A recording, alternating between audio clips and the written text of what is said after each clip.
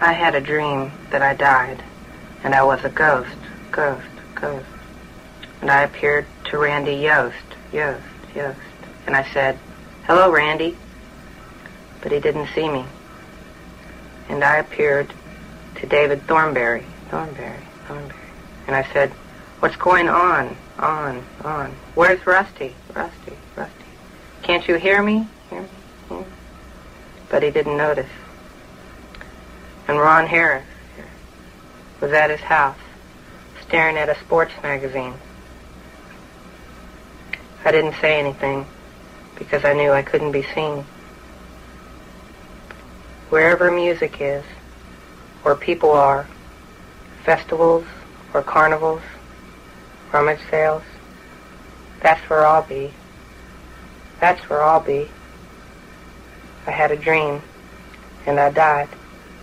I was a ghost.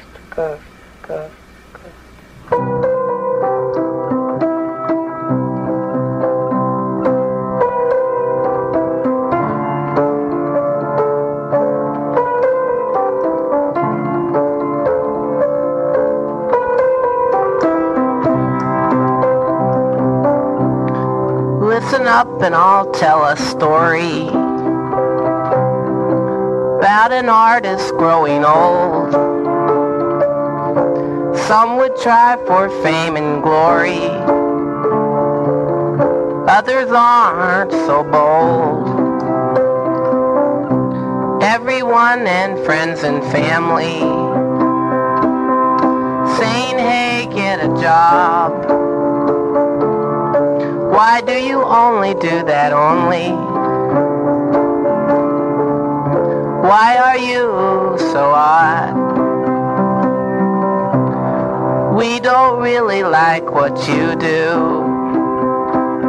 We don't think anyone ever will. It's a problem that you have, and this problem's made you ill. Listen up and I'll tell a story about an artist growing old. Some would try for fame and glory, others aren't so bold. The artist walks alone. Someone says behind his back, he's got his gall to call himself that. He doesn't even know where he's at. The artist walks among the flowers, appreciating the sun. He does this all his waking hours. But is it really so wrong?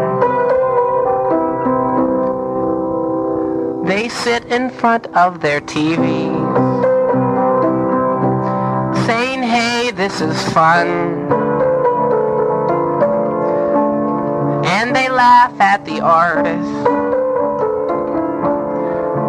saying he doesn't know how to have fun.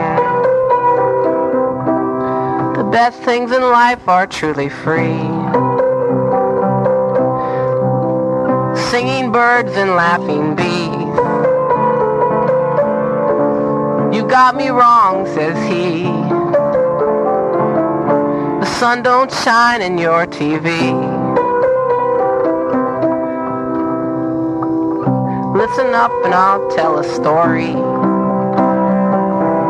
about an artist growing old. Some would try for fame and glory, others aren't so bold. Everyone and friends and family saying, "Hey, get a job. Why do you only do that only? Why are you so odd? We don't really like what you do. We don't think anyone ever will. It's a problem that you have, and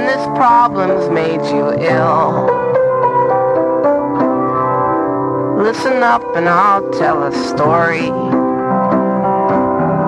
about an artist growing old. Some would try for fame and glory,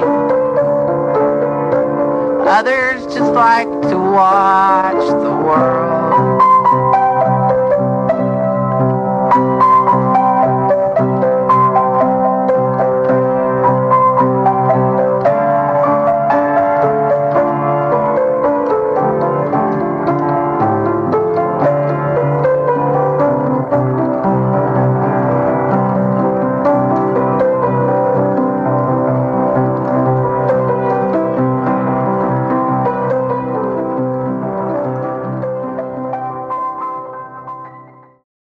Hello and welcome to the Underwater Sunshine Podcast. I'm your host, Adam Duritz, along with your other host, James Campion. How are the one you? and only. I'm good. And that, of course, was Daniel Johnston, the late great, who just passed away a couple of months ago, and just right before Rick Ocasek, and we did that retrospective of the Cars over a couple of podcasts. So we figured we'd dedicate a podcast to Daniel and his work and art.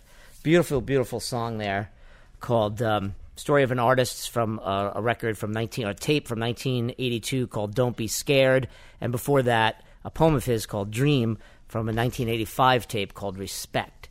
Before we begin, I just want to say that the thing about Daniel, for me, and one of the reasons why I want to dedicate, and Adam too, want to dedicate a podcast to him, is because he's one of those guys, one of the few guys, and my partner's one of those guys too. But there's some people who just, from a very early age, are not sure how they're going to fit into the world, but they know how they're going to.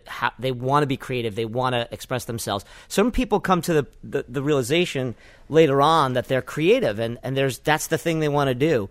But with Daniel, there was never a time, I think, as a sentient human being where he didn't want to make things. As a very young boy, he made films and drew. He was a wonderful artist. Even to his later age, he showed his work at art galleries. He was into all the stuff we were into as kids, comic books and horror movies and rock and roll, the Beatles. And his tapes are all self-made, and he did it with really no fanfare. But his story is fascinating. We want to talk about it. I wrote some notes down here to talk about it as well. But when you listen to a song like that and listen to how it's recorded, clearly it's somebody just by themselves playing a piano. It's kind of in tune, kind of not. Singing, not, hesitating on certain things. But it's real. And that came at a time for me as an artist in the late 80s that meant the world to me. Like when I first heard those tapes, those DIY tapes, which blew us all away. Everybody in my little group were just floored by them. It's a weird thing for me listening to him. Real is the word. It's heartbreakingly real. He takes you in. There's, he's really just, in some of the songs, like this one especially, just unvarnished telling you what he feels. And it can feel at first like it's just clumsy writing, but it has a power to it, especially in this song. Other songs, I don't know if we want to call it metaphor or just the images that are in his head, which we then call metaphors. But in other songs, he's more imagery, more metaphor. But this one, it's really just, this is what my life's like. This is how it feels to be me. I know all the people around me think I'm a joke, and I find that really heartbreaking in this, because he's someone who is obviously severely mentally ill. He's severe bipolar, manic depressive disorder, and is able to function in the world with various degrees of success at times in his life. It never lasts very long, and it always leads to some kind of breakdown. I don't know. This song has always killed me because of the nature of it, because it is such, and like, this is how I am, this is my life, this is how you've all thought of me all along, this is never going to change. But I'm here in my garage anyways, recording this because this is how I feel. And the fact that he writes it in the third person, it's a story of an art. He's writing about himself, but he's telling you the story about it. And I'm always reminded about what you say, and I think you mentioned it in the last festival when we were interviewing some of the artists, is that, when you are a creative, when you're a songwriter, when everyone outside is enjoying the sun and going to the beach and playing ball and doing the other. You're in a room by yourself working on your craft, writing the songs. It's a different world. So when he says things like everybody thinks TV's great and that's fun and going out, but this is how I survive. This is the thing that I'm doing that makes me survive. That's why these songs spoke so strongly to me in 1988, 89 when I first heard it, because I didn't keep going in my music career. I was not as good as you guys, or I was in a band that was good. And so, but it was hard for me. You have to make that call. Do you want to do this for the rest of your life? I always wanted to be a writer, so I wrote lyrics and sang in a band. But when I heard these songs from this guy, it was like, this guy is living it. And by this point, he had already put out like 12 of these tapes by himself and had been going on for years, and was this phenomenon in the mid-'80s in Austin, Texas. He's part of that whole movement of Austin, of the independent artists, and he was and I have it in my notes here, but he was voted like Songwriter of the Year one of the years there. So, and it was just dawned on me, this guy is living it. And I didn't know any of the stuff that you're talking about, which I learned years later, reading articles about him, about his mental illness, and of course the great Devil and Daniel Johnston film that came out in the early aughts, I think 2004, 2005, that really goes deeply into it, and we highly recommend you watch that. But it's clearly in the songs, though. It comes out that way. Yeah, I mean, he's a big part of the first explosion of the Austin scene. We could talk about the MTV thing later. Yes, of course. It's part of your narrative, so I don't want to get ahead and talk about that. Sure. But he is on location at the key moment there. Yes. To become a big part of it. Yep.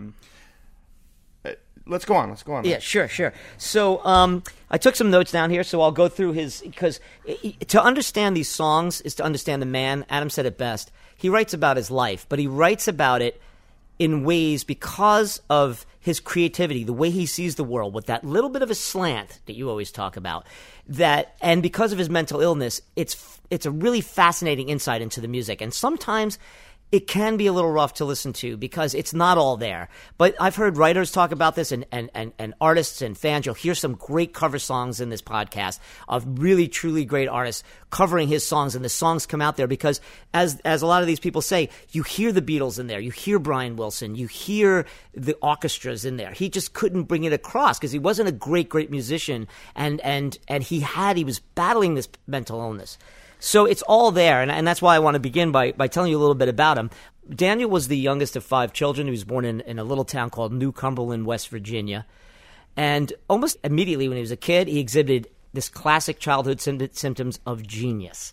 He tested very highly and was in advanced classes in grammar school, but of course he infuriated all of his teachers. And his mom in that film, Devil and Daniel Johnston, said Daniel was a trial as a kid.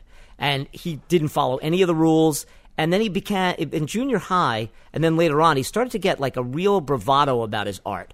And he retreated inside of himself, and he drew more, and he learned how to play piano and started working on these songs, doing these little claymation films with his brother and acting in these films. And some of these are shown in that film. And then he discovered the Monkees and the Beatles. By the time he got to high school, he was really known for being the musician in school. And he would write these songs, and the kids would show up, and he'd play the songs for them. And then he started to work on these really kind of Dali-esque renderings. And one of them was called Dead Dog's Eyeball, which became one of his signature drawings of an eyeball with wings on it flying through the sky. These are the kind of things he was working in then a sort of a fever dream style. And friends in school were calling him the artist. They would just say, hey, it's the artist, here comes the artist. And so he started to feel this way. But at home, he was not accepted that way. His parents were a little worried about him. They thought he was really smart and he should be doing better in school, and he's spending all his time in the basement with his piano and his drawings. And that's when he started to be, his parents were leaning on him. And he writes a lot about this in his first couple of tapes called Songs of Pain and Songs of Pain 2, and which he talks about not being able to really connect to his family. I will say this, go ahead, though, please. like, if his parents were to think of him differently, they'd be the first parents on earth to just grasp that. I mean, look, he's a mess in a lot of ways. He's not doing any work in school. He's drawing, bloody eyeballs every day, which is like a lot of kids who are getting stoned and drawing bloody eyeballs and never turning into anything else, and it's never going to go anywhere for most of them. Sure. And so for his parents, and he's also recording stuff that, doesn't sound very good. It's incredibly lo-fi, and he never does develop. No, I shouldn't say that. That's not really true. I mean, all I'm saying is, like, for his parents, I mean, it's weird. I think the movie does a pretty good job of portraying that, which is one of the reasons interesting about it, because his parents are really there for him throughout his life. They absolutely are. I mean, they take care of him from the day he's born till the day he dies. Right. Really. And they learn to understand and tolerate it, and also to appreciate him, I think. But it was a lot. It would have been a lot to ask parents to just let a kid fuck around. No question about it. And I'm I mean, not blaming his parents, and I think you're right. The film does a great job of that. I'm saying from his standpoint, because if you listen to a lot of those songs, he actually taped his mother yelling at him. Oh, yeah. No, I mean, those are incredible. His poor mother, though, part of, different tracks on his records. These It's just things where his mother yelling He's got a at him. tape recorder with him at all times throughout his life, and he's recording everything everyone says to Yes, him. everything's art. And he's probably antagonizing people and then recording them. Yes. And then he puts that as a track on the record, so you get to hear his mother yelling at him. She's a religious woman who's wondering what he's doing, drawing all these, like, satanic images Right. in the basement. And then he's making movies where he's portraying her Yes, very as badly. this crazy Harridan who harangues him every day. His poor parents, in a way, like they took the brunt of it with a fair amount of tolerance and good humor over the course of his life. 'Cause they never really, like, in any final way rejected him. They did hospitalize him a few times. They but did. Never. But that's what you do. They must. I think you said this, and I don't need to give. I hate to talk about stuff we talked about in the book because I don't want to give it away. But one of my favorite things you said to me was thinking about having children is always scary for people like us, because you said I would have scared the shit out of my parents, out of me. You said if I was the parent of me, is what you said. Yeah. And that's the way I feel. Like, I think back to it now. And I drove my parents insane. And I just thought that they were just totally trying to keep me down, the way Daniel writes about this. But clearly they were just trying to deal with me. Yeah, I was really lucky. I had parents who were incredibly tolerant and loving about it, and, probably also realized they're both doctors. They realized I had some problems and something of a mental illness, that they were trying to help me through that. But they were terrified, I'm sure, because when your son has a mental illness, you're like, what the hell is going to happen to him? Right. That would have been really scary. How are you going to shepherd this person through into a life where they can take care of themselves, and I'm sure they were really... I'd be fucking terrified to deal with me, and I'd be way more terrified to deal with Daniel Johnston. Yes, Yeah. And clearly he couldn't take care of himself, but it wouldn't be until he went to Abilene Christian College in Texas that he began to complain of pains all over his body, which was later diagnosed as psychosomatic symptoms of manic depression. It's the first signs for him. He's sent home at that time, and he recovers with his parents. His parents take care of him, as Adam said, but then they feel he's recovered, so they send him off to Kent State. They're just trying to find some place for this guy to learn to get a trade. He's from a small town in West Virginia. It is a pretty... this is not a New York metropolitan City. area Right. where they necessarily have a lot of history and experience dealing with stuff like he's going through. Yes. He would have been a very rare commodity in that town, and it probably was a very difficult thing for everybody around him, and especially himself, because no one would have understood. No, and they didn't. He had this one really close friend, and I forget his name. He's a huge part of the film. Thornberry, is that his name? Yeah, I think you're right. Yeah, very good. And anyway, but at Kent State, he meets Lori Allen, who becomes a key element, to say the least. This is the understatement of all understatements. She becomes a key element to his work, his paintings, his writings, his music. In fact, Daniel said years later, she inspired 1,000 songs, and meeting her is when I knew I was an artist. For somebody like Daniel Johnston to say something like that at that age, already a teenager, when he's been creating since he's a sentient being, is a major statement. Now, I did want to play a couple of songs from his 1982 album, The What of Whom, and also from Hi, How Are You? There's two songs that he writes about. They're very early Lori Allen songs, so it gives you an insight of what was going on and how he blossomed expressing himself. The first one is called Mad Obsessed, and then the second is called She Called Pest Control. And the reason why I write they're back-to-back is because, and I think I put them back-to-back. Did I put them? Yeah, is because he talks about being a pest in the first one, and then how she is not, obviously, just like Daniel's parents, it's hard to deal with someone like Daniel having a crush on you, especially as a teenager. So here are the two songs, Man Obsessed into She Called Pest Control. Very early work by Daniel Johnston. Horrible! It's a horrible of sin!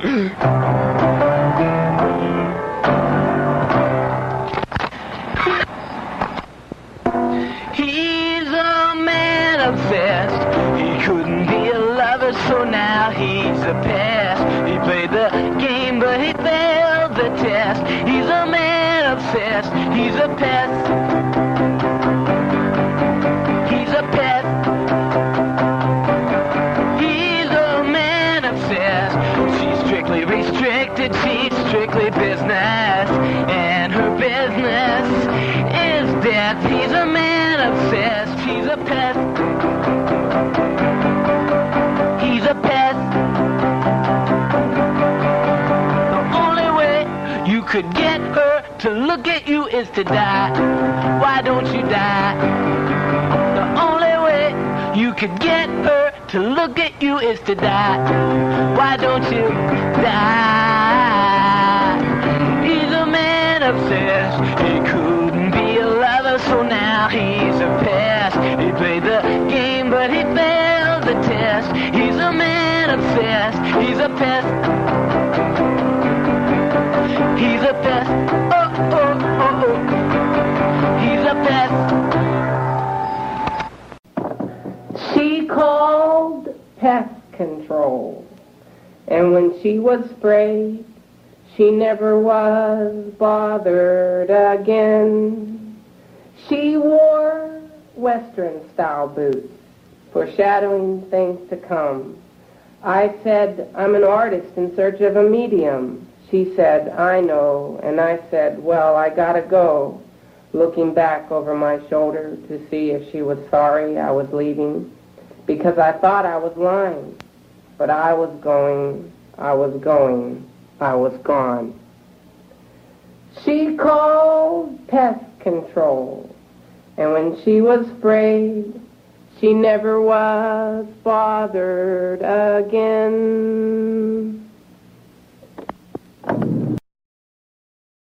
You know, whenever I hear anything off of Hi, How Are You, I always remember that there was a period of months. I mean, it feels like years in my memory, but it's so long ago. I'm sure it was just a few months, where Kurt Cobain, who was, you know, an omnipresent figure in music at that point, especially when you're a music geek and you're like looking at every show and you're reading every magazine.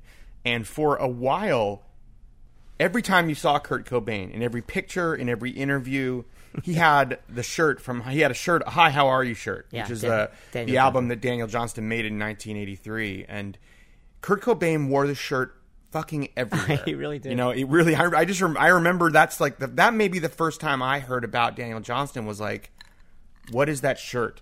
Yeah. You know, and it was for us that got, like I said, real quick. My experience of first getting Daniel. Satire just broke up my band, and I was singing, I was doing what you did. I was helping friends out, singing on their demos and different things. And this guy, Sean-Eddie Lauzon, was a good friend of mine. He's a singer, a songwriter, and he had gotten this tape from someone. And I remember him running over to coming into the room and running, handing me this tape. He's like, "You have to listen to this now!" And we put it on, and we didn't know what to make of it. We got songs like that, and just very lo-fi, piano out of tune. Guy sounds like he's 8 years old, but the lyrics were so sad. So we laughed, we round stuff, and after that we were obsessed with Hi, How Are You, Yip Jump Music, Songs of Pain. We played those over and over again. So when Kurt Cobain wore that, first when I saw him wearing that was on the MTV Music Awards. I had known Daniel for about 5 years, and we could not find any more of these tapes. This is before the internet. So I only had these two tapes. And they were wearing out, and I was getting scared because they already sounded shitty anyway. And I'm like, where do I find these tapes? Where do I find this guy? And then all of a sudden, I'm like, what? Kurt Cobain is in the biggest band on the planet. He's on the MTV Music Awards, and he's wearing a Hi, How Are You shirt. And we were so happy to see that. It was a real stamp of approval. And as we go on in the narrative, you'll see how much of a big deal that was to Daniel's career, certainly. But, yeah, I mean, what we're going to try to do in this podcast, as I mentioned earlier, is we're going to play some covers. And although, sadly, Nirvana never did covers, Pearl Jam did. And we're going to play a song later on by Eddie Vedder, a cover of one of Daniel's earlier songs. But you have one here, which I really love, from a record called The Late Great Daniel Johnston that came out before he died, which I thought was ironic. And there's a bunch of great covers by great bands. We have quite a few we're going to play, but this is a really good one of his early signature songs. Well, it's interesting. This record, what they did was they asked a bunch of musicians to just do a cover of your favorite Daniel Johnston song. So it's not the first disc on the album is a whole bunch of different people. Beck, Clem Snide, Teenage Fan Club with Jad Fair, Sparkle Horse. Who's Sparkle Horse with? They're with Flaming Lips. Yeah, Flaming Lips. That's right. And then the second disc is Daniel's version of all those songs. So it's not a complete. It's a weird because it's not a completist album. It doesn't have a lot of his famous songs on it. Right. His most famous songs. Some of them. It has some of them. But because it's not based on, like, they didn't pick the songs and then have people cover them. Right. They asked people what they wanted to do, and people did it. Right. And it's interesting because I think that Daniel Johnston can be very hard for people to grasp at first. Right. As you could hear from these first couple of songs we played. Yeah, they're very lo-fi. You know, his idea of a recording studio that he built was later on when he moved in with his brother at one point, and he bought in Houston, right? He turned his weight room in his garage into a recording studio by putting like a keyboard on the weight bench, and he bought a second tape recorder. So and he overdubbed. So having a second tape recorder, he could overdub because he could play what he recorded on the first one and then just push record on the second one while he played something new. So it's the most lo-fi of lo-fi recording things. It's all going through the air.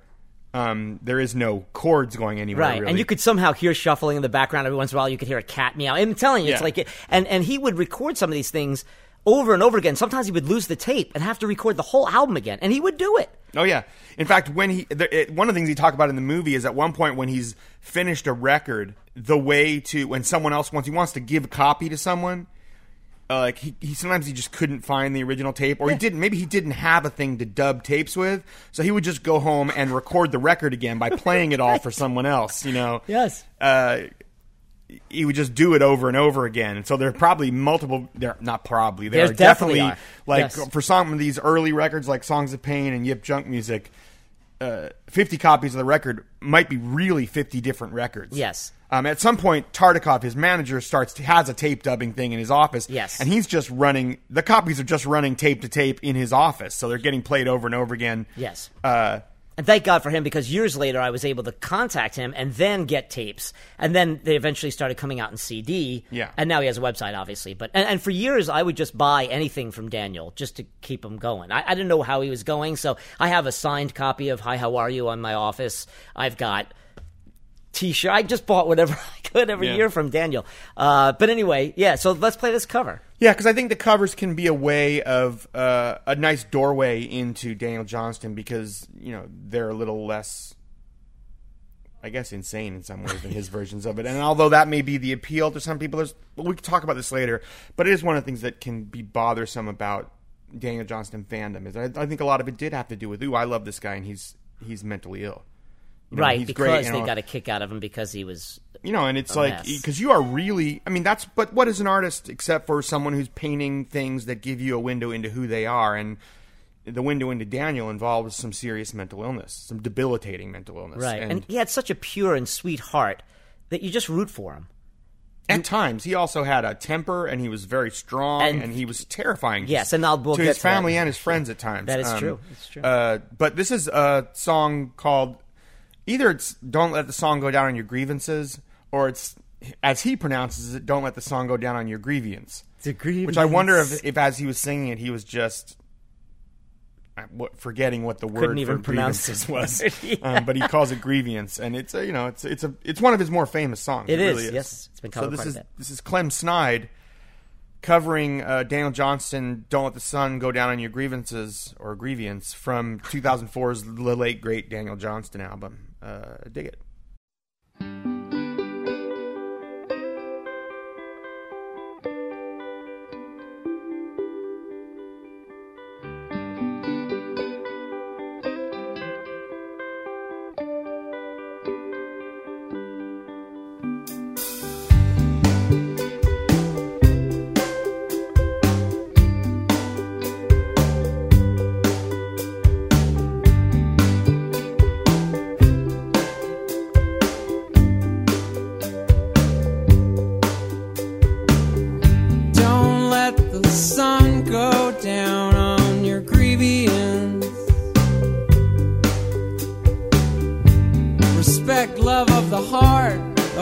lust of the flesh,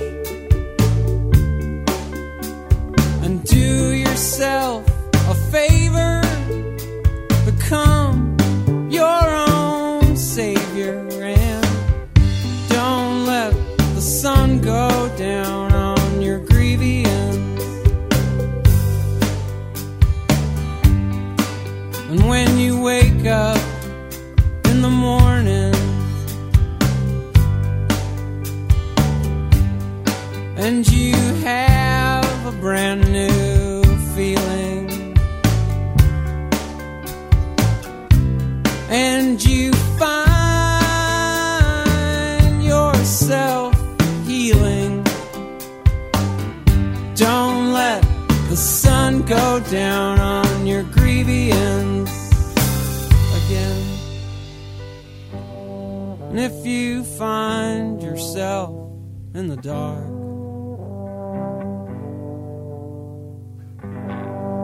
and you're left holding the bag, be sure and take care of it right away. And don't let the sun go down on your grievance, 'cause sometimes you might be alone, but don't feel lonely, 'cause you're gonna find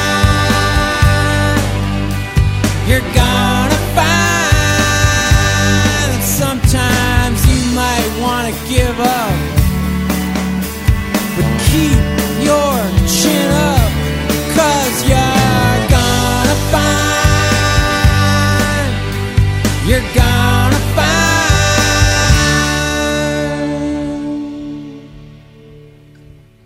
Don't let the sun go down on your grievance. Start each day with a clean slate, and you'll feel better if you just shake off all that hate. And don't forget to forgive and forget. And don't let the sun go down on your grievance. And don't let the sun go down on your grievance. Don't let the sun go down on your grievance. Don't let the sun go down on your grievance.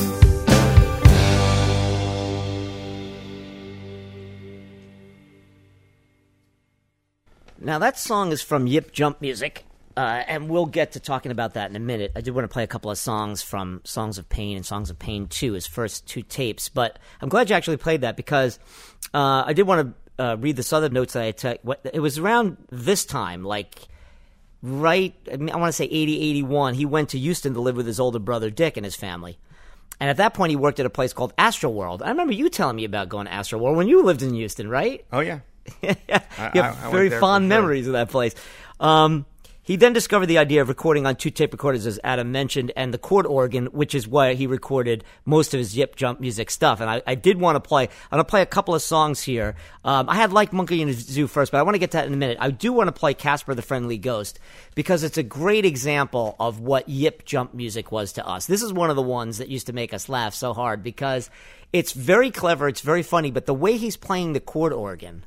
And I guess, how would you describe a chord organ? Just like a little Casio-y thing? I guess, yeah. I'm not really sure. It's like the cheapest thing. And you hit it, and you could hear his fingers hitting it because it's on a tape recorder. Well, yeah, and it's not taking the sound from a chord out. No. So you're not hearing the sound. You're hearing through the air in the room. Right. So you're hearing him pounding on the keys, and you're hearing the organ play out, and you're hearing him saying. And Casper the Friendly Ghost is an interesting one of those characters that continue to flow through Daniel's art and life. One of the things that's fascinating about him is that he does become a myth.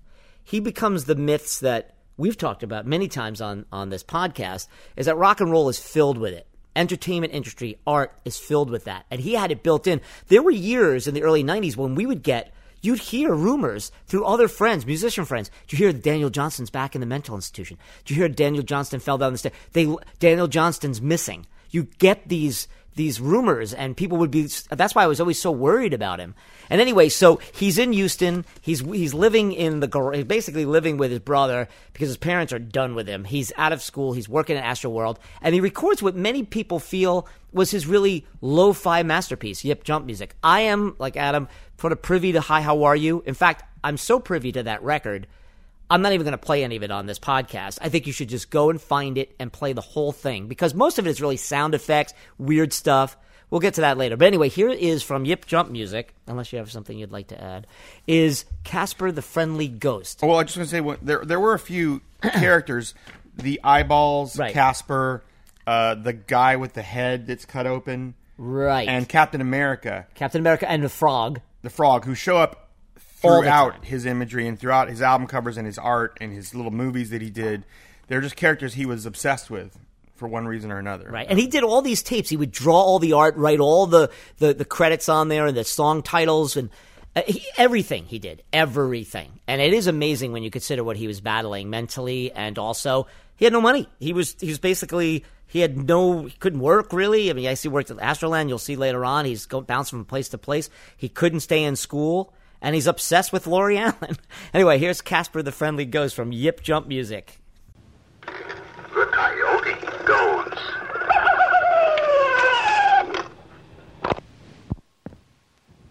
He was smiling through his own personal hell.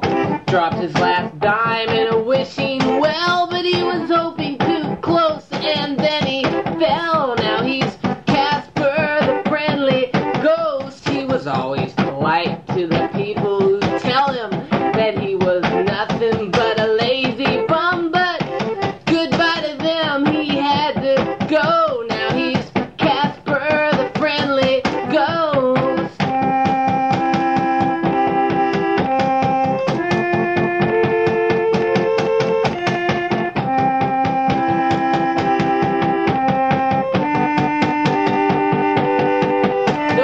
Treated him nice while he was alive. You can't buy no respect, like the librarian said, but everybody respects the dead. They love the friendly ghost.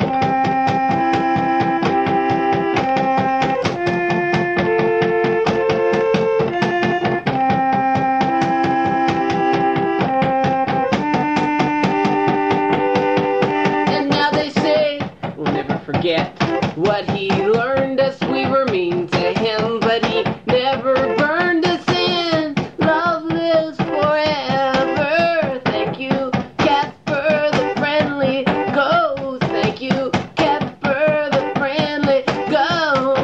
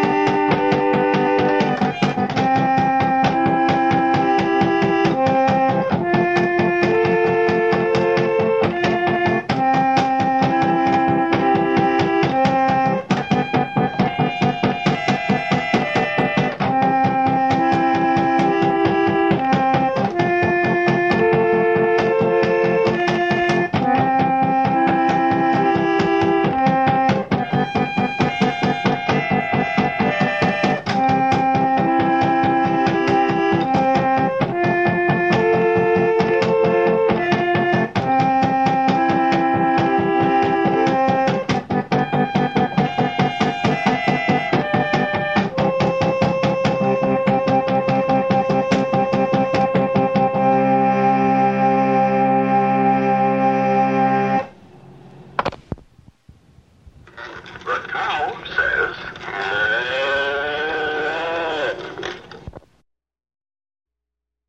You know, that one for me, I don't know. You're probably, most people here are too young to have watched this, but Casper the Friendly Ghost is this great cartoon when we were kids. Yeah, we should explain that. But largely about a ghost who just really, really wants friends. And he's a ghost, so he can't know any people, and he goes to meet people. He always tries to meet people, and he scares the crap out of them. He's just trying to... And every Casper cartoon is basically about the same thing. He's just trying to meet people and make friends, and no matter what he does, he terrifies everyone. And it's funny, like... I don't know why it never occurred to me before, because it is a funny song, but it's actually just him, like... That is the plot line of his life, you know, in a way. He just freaks out everyone he talks to. And at least at this point, still, he's freaking out everyone who hears his stuff, too, because he's not really blown up in that way yet. It's starting to, but I don't know whether he's experiencing that much. And in fact, we know he's not. No way. He's in Houston. There's no way he's experiencing any success yet. It can't have happened yet. He's not gone down to Austin yet. Right. And he's running out of options. He's 22, 23 at this point, and a lot of his songs, you know, he even references in that, you know, everybody, when he was alive, everybody called him a waste and a lazy bum. Then he died, and now everyone loves him. That's the theory of that. Even though you're right, every Casper the Friendly Ghost is about that. But in essence, what he's saying is, I would, if I die, you know, it's the old thing when you're a kid. What if I were dead? Everyone would be sorry. You know what I mean? But it's more than that. It's like, I have to die. Kind of what we said about great artists who are not respected, never sold a painting in their lives, or never got a short story published, and then die. In essence, he's actually predicting that. He's like, I'm going to have to be dead to be appreciated. Everyone thinks I'm a bum, but not Casper. He came back, and everyone loved him now because he's dead, which is in essence also is a very sad tale. Very sad tale. And even though these songs, again, are fun and funny to listen to, and you listen to it and you're like, oh, but then you listen deeper and you get these themes from it. Because he's coming from a very, very honest, as we said at the top, a very honest, painful place. And they're all raw. They're musically raw, and they're emotionally raw. There's no escaping it. Yeah, I mean, that one especially. And his obsession with... I mean, he was really obsessed with the Casper thing. And that... it's one of those things where he's probably watching this cartoon because he's a little older than I am, and he's a little older than me and you, right? Yes, yeah. So I'm sure he saw this cartoon a lot as a kid, and like the weird thing is, it's funny. Like, even though no one in the cartoons understands Casper, we did as the viewers. We understood that Casper was a great guy and a nice guy, and like the same way that Daniel would have been watching this cartoon where everyone in the cartoon is scared and reacts negatively to the character, but the people watching it, including Daniel, know that Casper is a lovely, friendly ghost, you know, and he's great. That's why he's the friendly ghost. And he's, like, looking for that himself, too, and it's funny in a way that, like, you know, you wonder when you write songs if you're trying to get people to understand that, you know, to understand who you are and to, like, convince them that you don't have to be scared of you, you know? Right. If anyone would hear the song and think differently. And then you end up just latching on to that as a character. And because later on, that's what happens, you know, later in life. He's on the plane with his dad. Yeah. And he thinks he's Casper. He said he's taking a flight home from... Are they going home from Austin? A very triumphant show that he played. He returned to Austin triumphantly, because at this point Austin was a thing, and South by Southwest was a thing, and he played South by Southwest, and it's considered one of the legendary. He only played like 3 songs, but it's Daniel Johnston coming home when he was a nobody and he worked at McDonald's, and I'll get to that in a bit. He comes back triumphantly, and then on the flight back, because his father was in the Air Force and he flew planes, he was a pilot, and he had a small private plane. And they're flying back. It's like a single wing, a single engine, like prop plane, kind of Cessna, like a small plane. Yeah, that they traveled in. Yes, and he's very strong. He overwhelms his father, who's an older man there, and pulls and says, "I'm Casper. I'm gonna fly." And he tries to wrest the steering wheel away from him, and he actually pulls the key out and throws it out the window. Yeah. And his father has to land this plane without killing the two of them, which he does. Amazing. Yeah, it's kind of amazing. His father's pretty much a badass. He is a badass. And he tells that story and he starts to weep because he feels he's frightened of his child, but he's also, and by this point, you know, Daniel's in his 30s or 40s. But anyway, wait, we never finished talking about Lori Allen, and I think having explained her early on, it's important to say that, like, she is, in his mind, the love of his life from the moment he meets her. He does write 1,000 songs about her. Right, the unrequited love. Yeah, but she's like a friend he makes at college. He knows her for 5 minutes. Yes. And she doesn't know he's this obsessed. Yeah, she has no idea. No. And she marries the son of an undertaker. Right. Marries another guy within a year, I think, of meeting him. It's Yes. pretty early.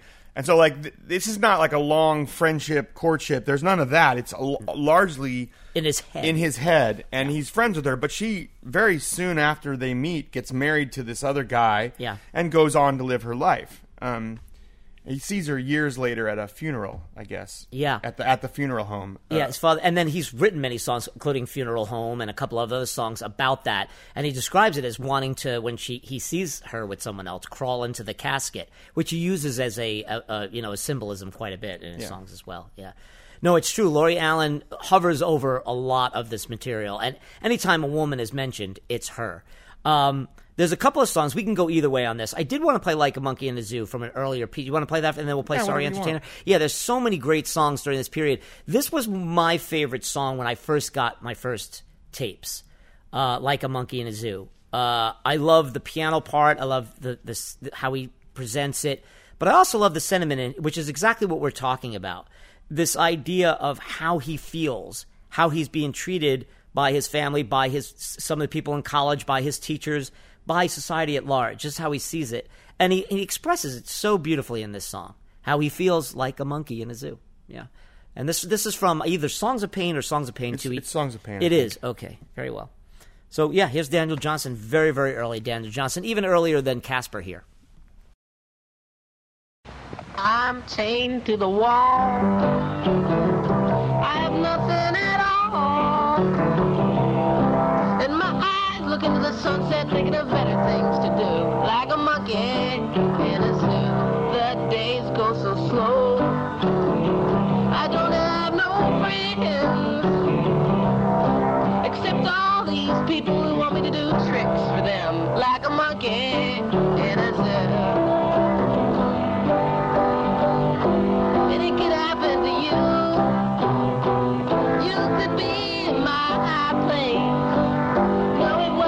Like this, oh, but I never saw it coming. I'm so alone, but this is my home, and the bars that surround me keep me from knowing any better. Like a monkey in a zoo, throw me a peanut, laugh and make jokes, but I've had enough peanuts and I'm ready to croak. Like a monkey in a zoo. You come to look at me, you seem so amused, but things would look different if you were in my shoes. I know it's my fault, but I want out. And when I cry out, nobody seems to understand. Like a monkey in a zoo, you say I'm cute. You don't know how much that hurts.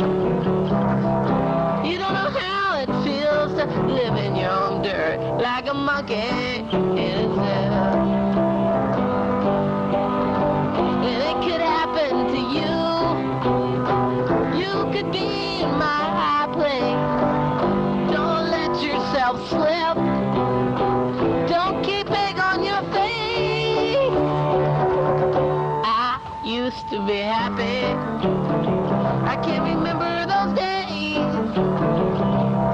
But I sold my freedom for free room and board. Like a monkey in a zoo.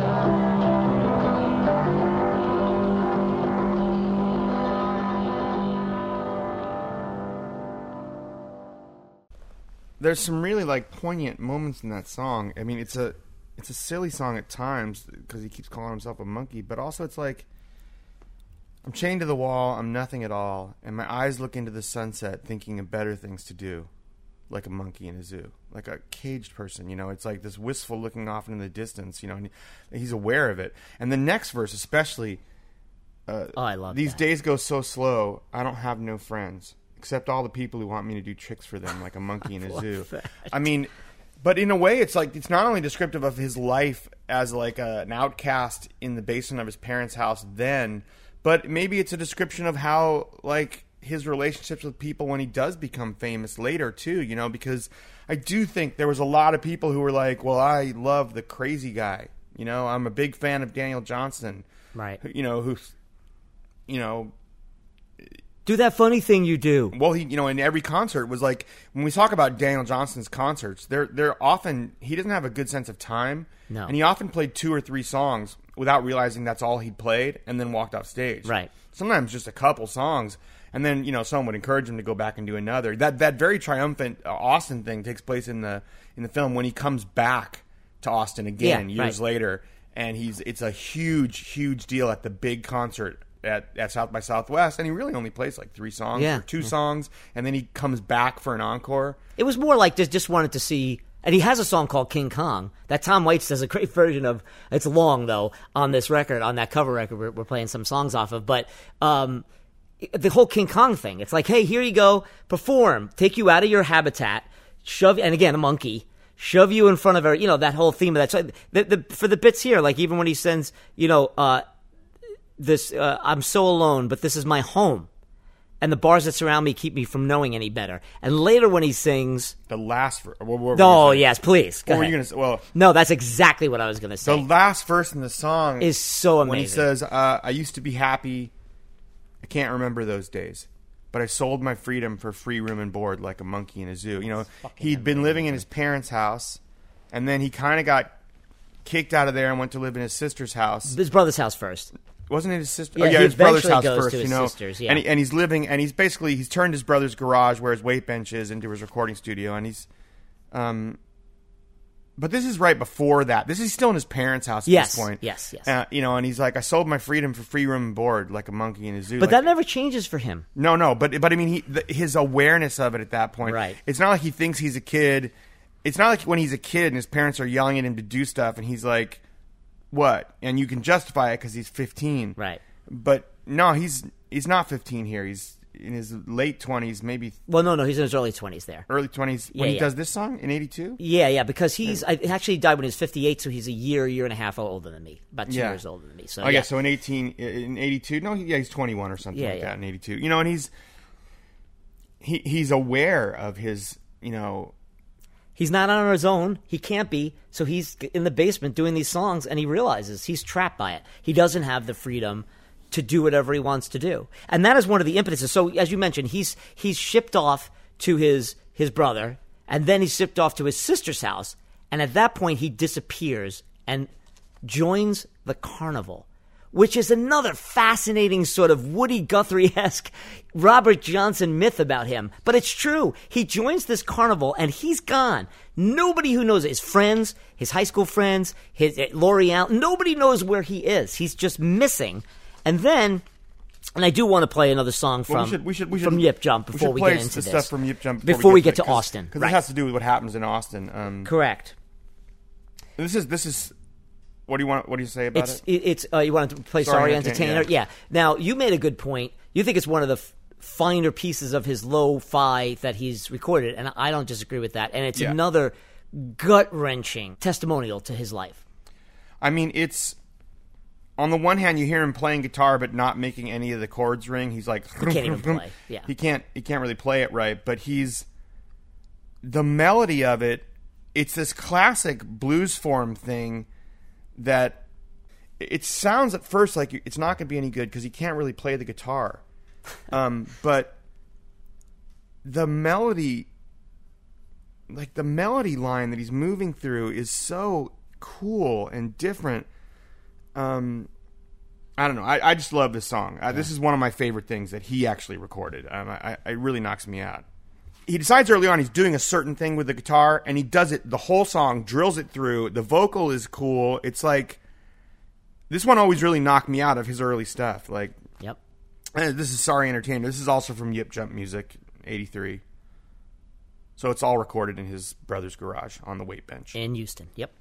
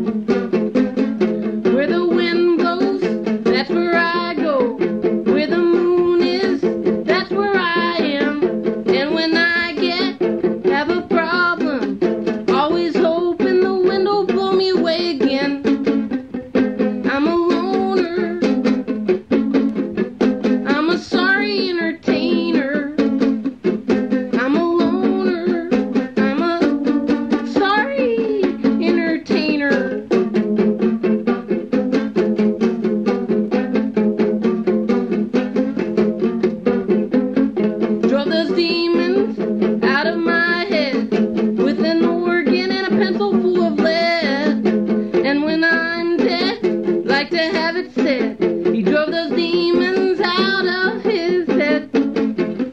I'm a loner.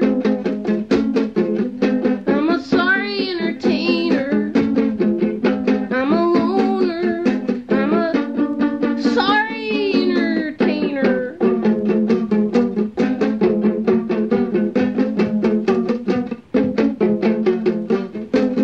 Now the curtain parts the stage.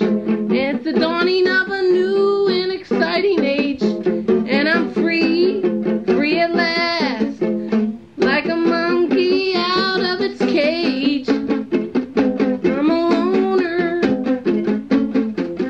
I'm a sorry entertainer. I'm a loner. I'm a sorry entertainer.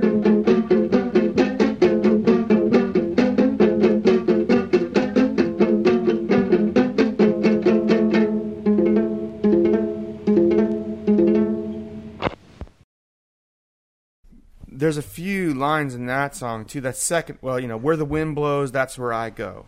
Where the moon is, that's where I am. And when I have a problem, always hoping the wind will blow me away again. And the second verse, drove those demons out of my head with an organ and a pencil full of lead. That's cool. That's pretty much a self-description right there. He's got this problem, but it helps him to write the songs. For one reason or the other.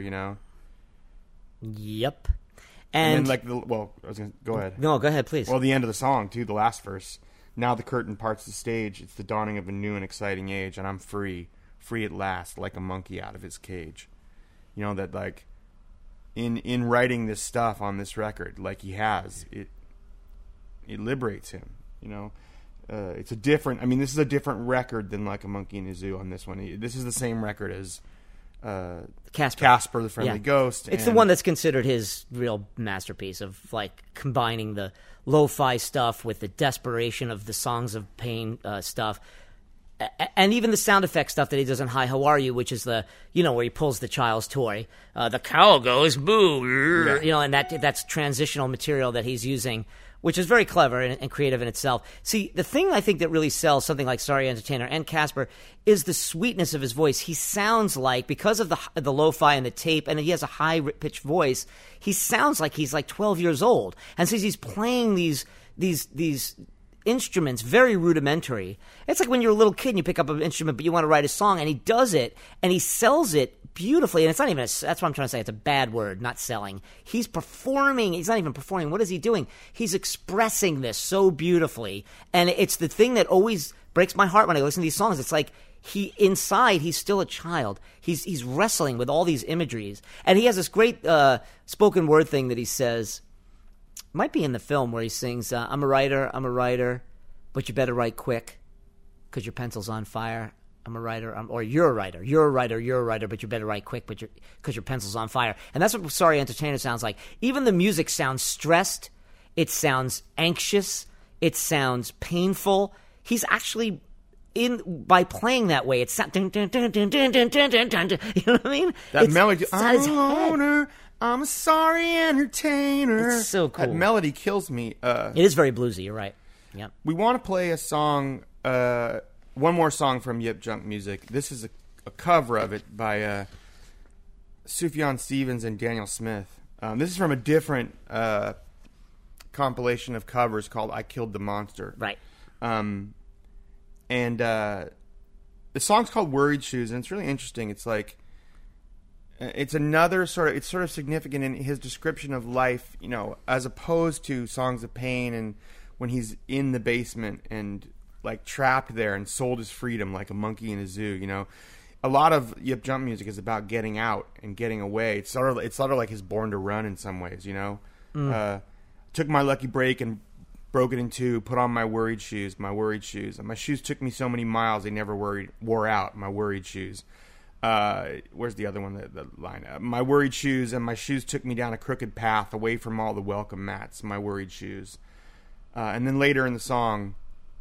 And then one day I looked around and I found the sun shining down, and I took off my worried shoes, and the feet broke free, and I didn't need to wear my worried shoes.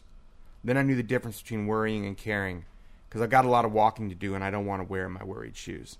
You know, it's a great precursor to what's going to happen to him in his life in Austin. Yeah, because he's feeling a sense of freedom. You know, whether he's at his brother's house or at his sister's a little while after that. You know, the problem is he can't always handle that freedom, but at least in his mind, he's in that garage, he's playing music, he's got his own recording studio. It may be someone's garage, but it's his recording studio, you know, and he's making his own world. He's got a job at Astro World. Yeah.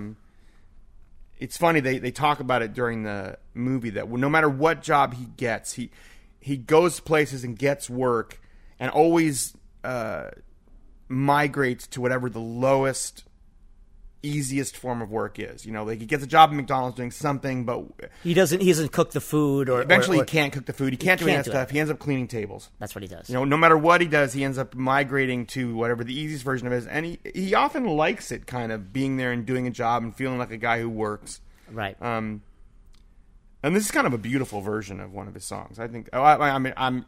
You We're a little biased. We both love Sufjan. You know me with Sufjan Stevens. Yeah, he's too. he's the first artist we played on this podcast.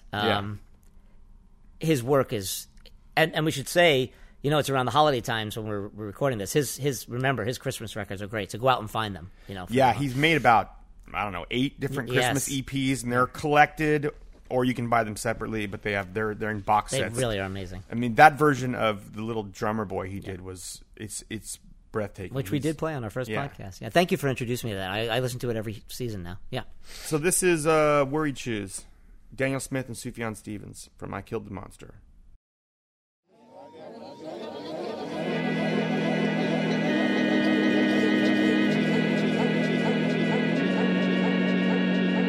I took my lucky break and I broke it in two.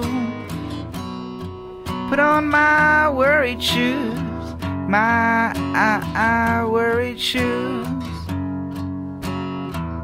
And my shoes took me so many miles and they never wore out. My worried shoes, my worried shoes.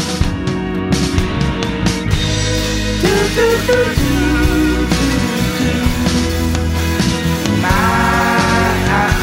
worried shoes. I made a mistake and I never forgot. I tied knots in the laces of my worried shoes. And with every step that I take, I'd remember my mistake as I marched further and further away in my worried shoes.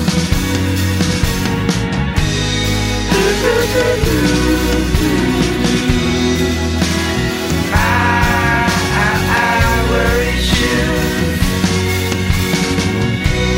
And my shoes took me down a crooked path, away from all welcome man. My worried shoes.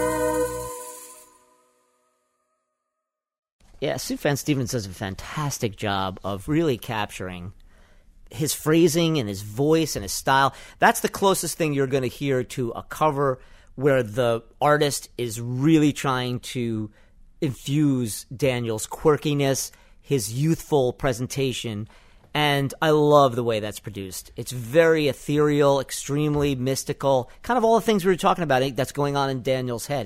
He had an imagination that was just boundless. Yeah, they captured the whole Abbey Road circus that's probably going on in Daniel's head. You know, when he hears, Well said. You know, that's what a lot of people have said about Daniel Johnston, is that you can hear in his music all the things other people would have done with his music. You know, because those melodies that he has, they have that in them. You know, to be all kinds of different things. He just never got a chance to record, or only got a few chances to really record him that way. And but you can hear in some of the covers. When people say, I hear all this stuff in Daniel Johnston's music, when you listen to the covers people do of him, you can really hear some of the things they're hearing in it, and what his music could have been like in some ways if he'd been more, more able to deal with life and to explore some of that stuff maybe. Yep.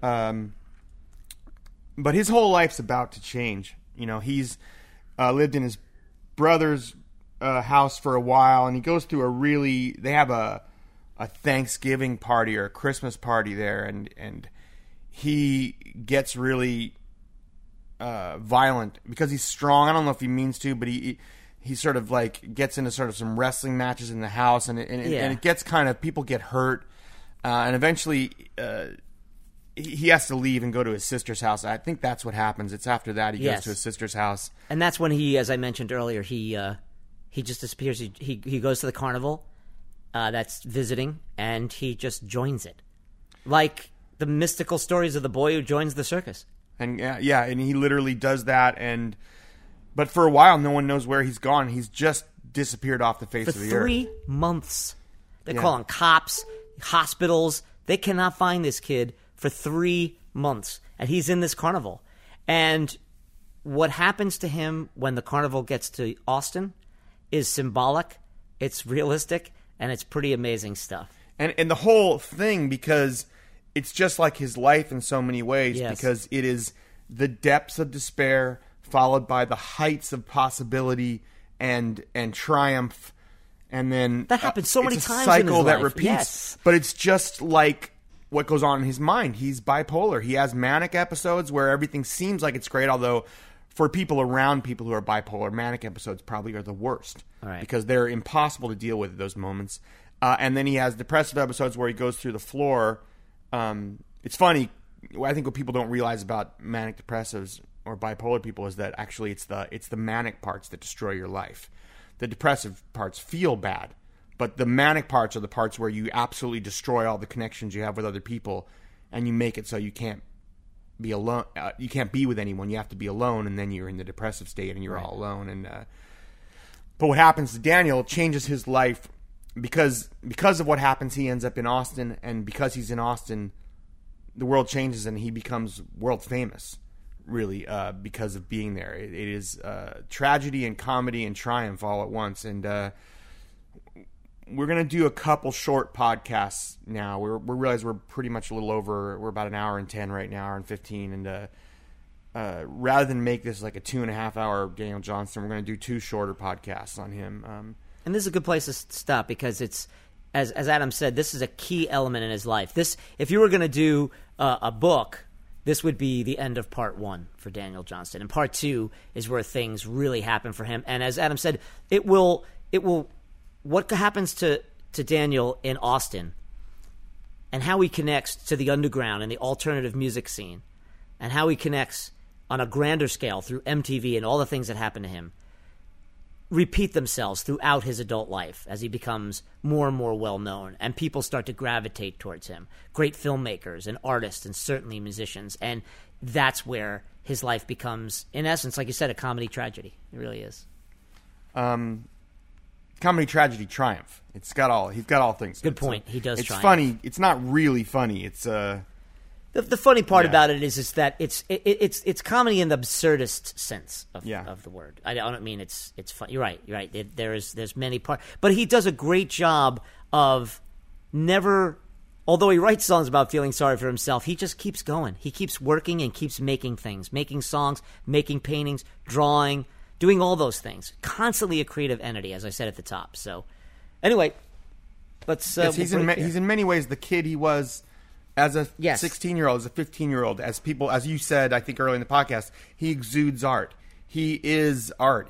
From the moment he's a young kid, he goes down in his basement, his art studio, his art lab, as he calls it, and he makes art, and that continues throughout his life, one way or another. He finds that always lab. creating, and Right. and people gravitate to that. And so, anyways, we'll be back in the next podcast to talk a little bit more about Daniel Johnston. I'm James. I'm Adam. Peace. Late.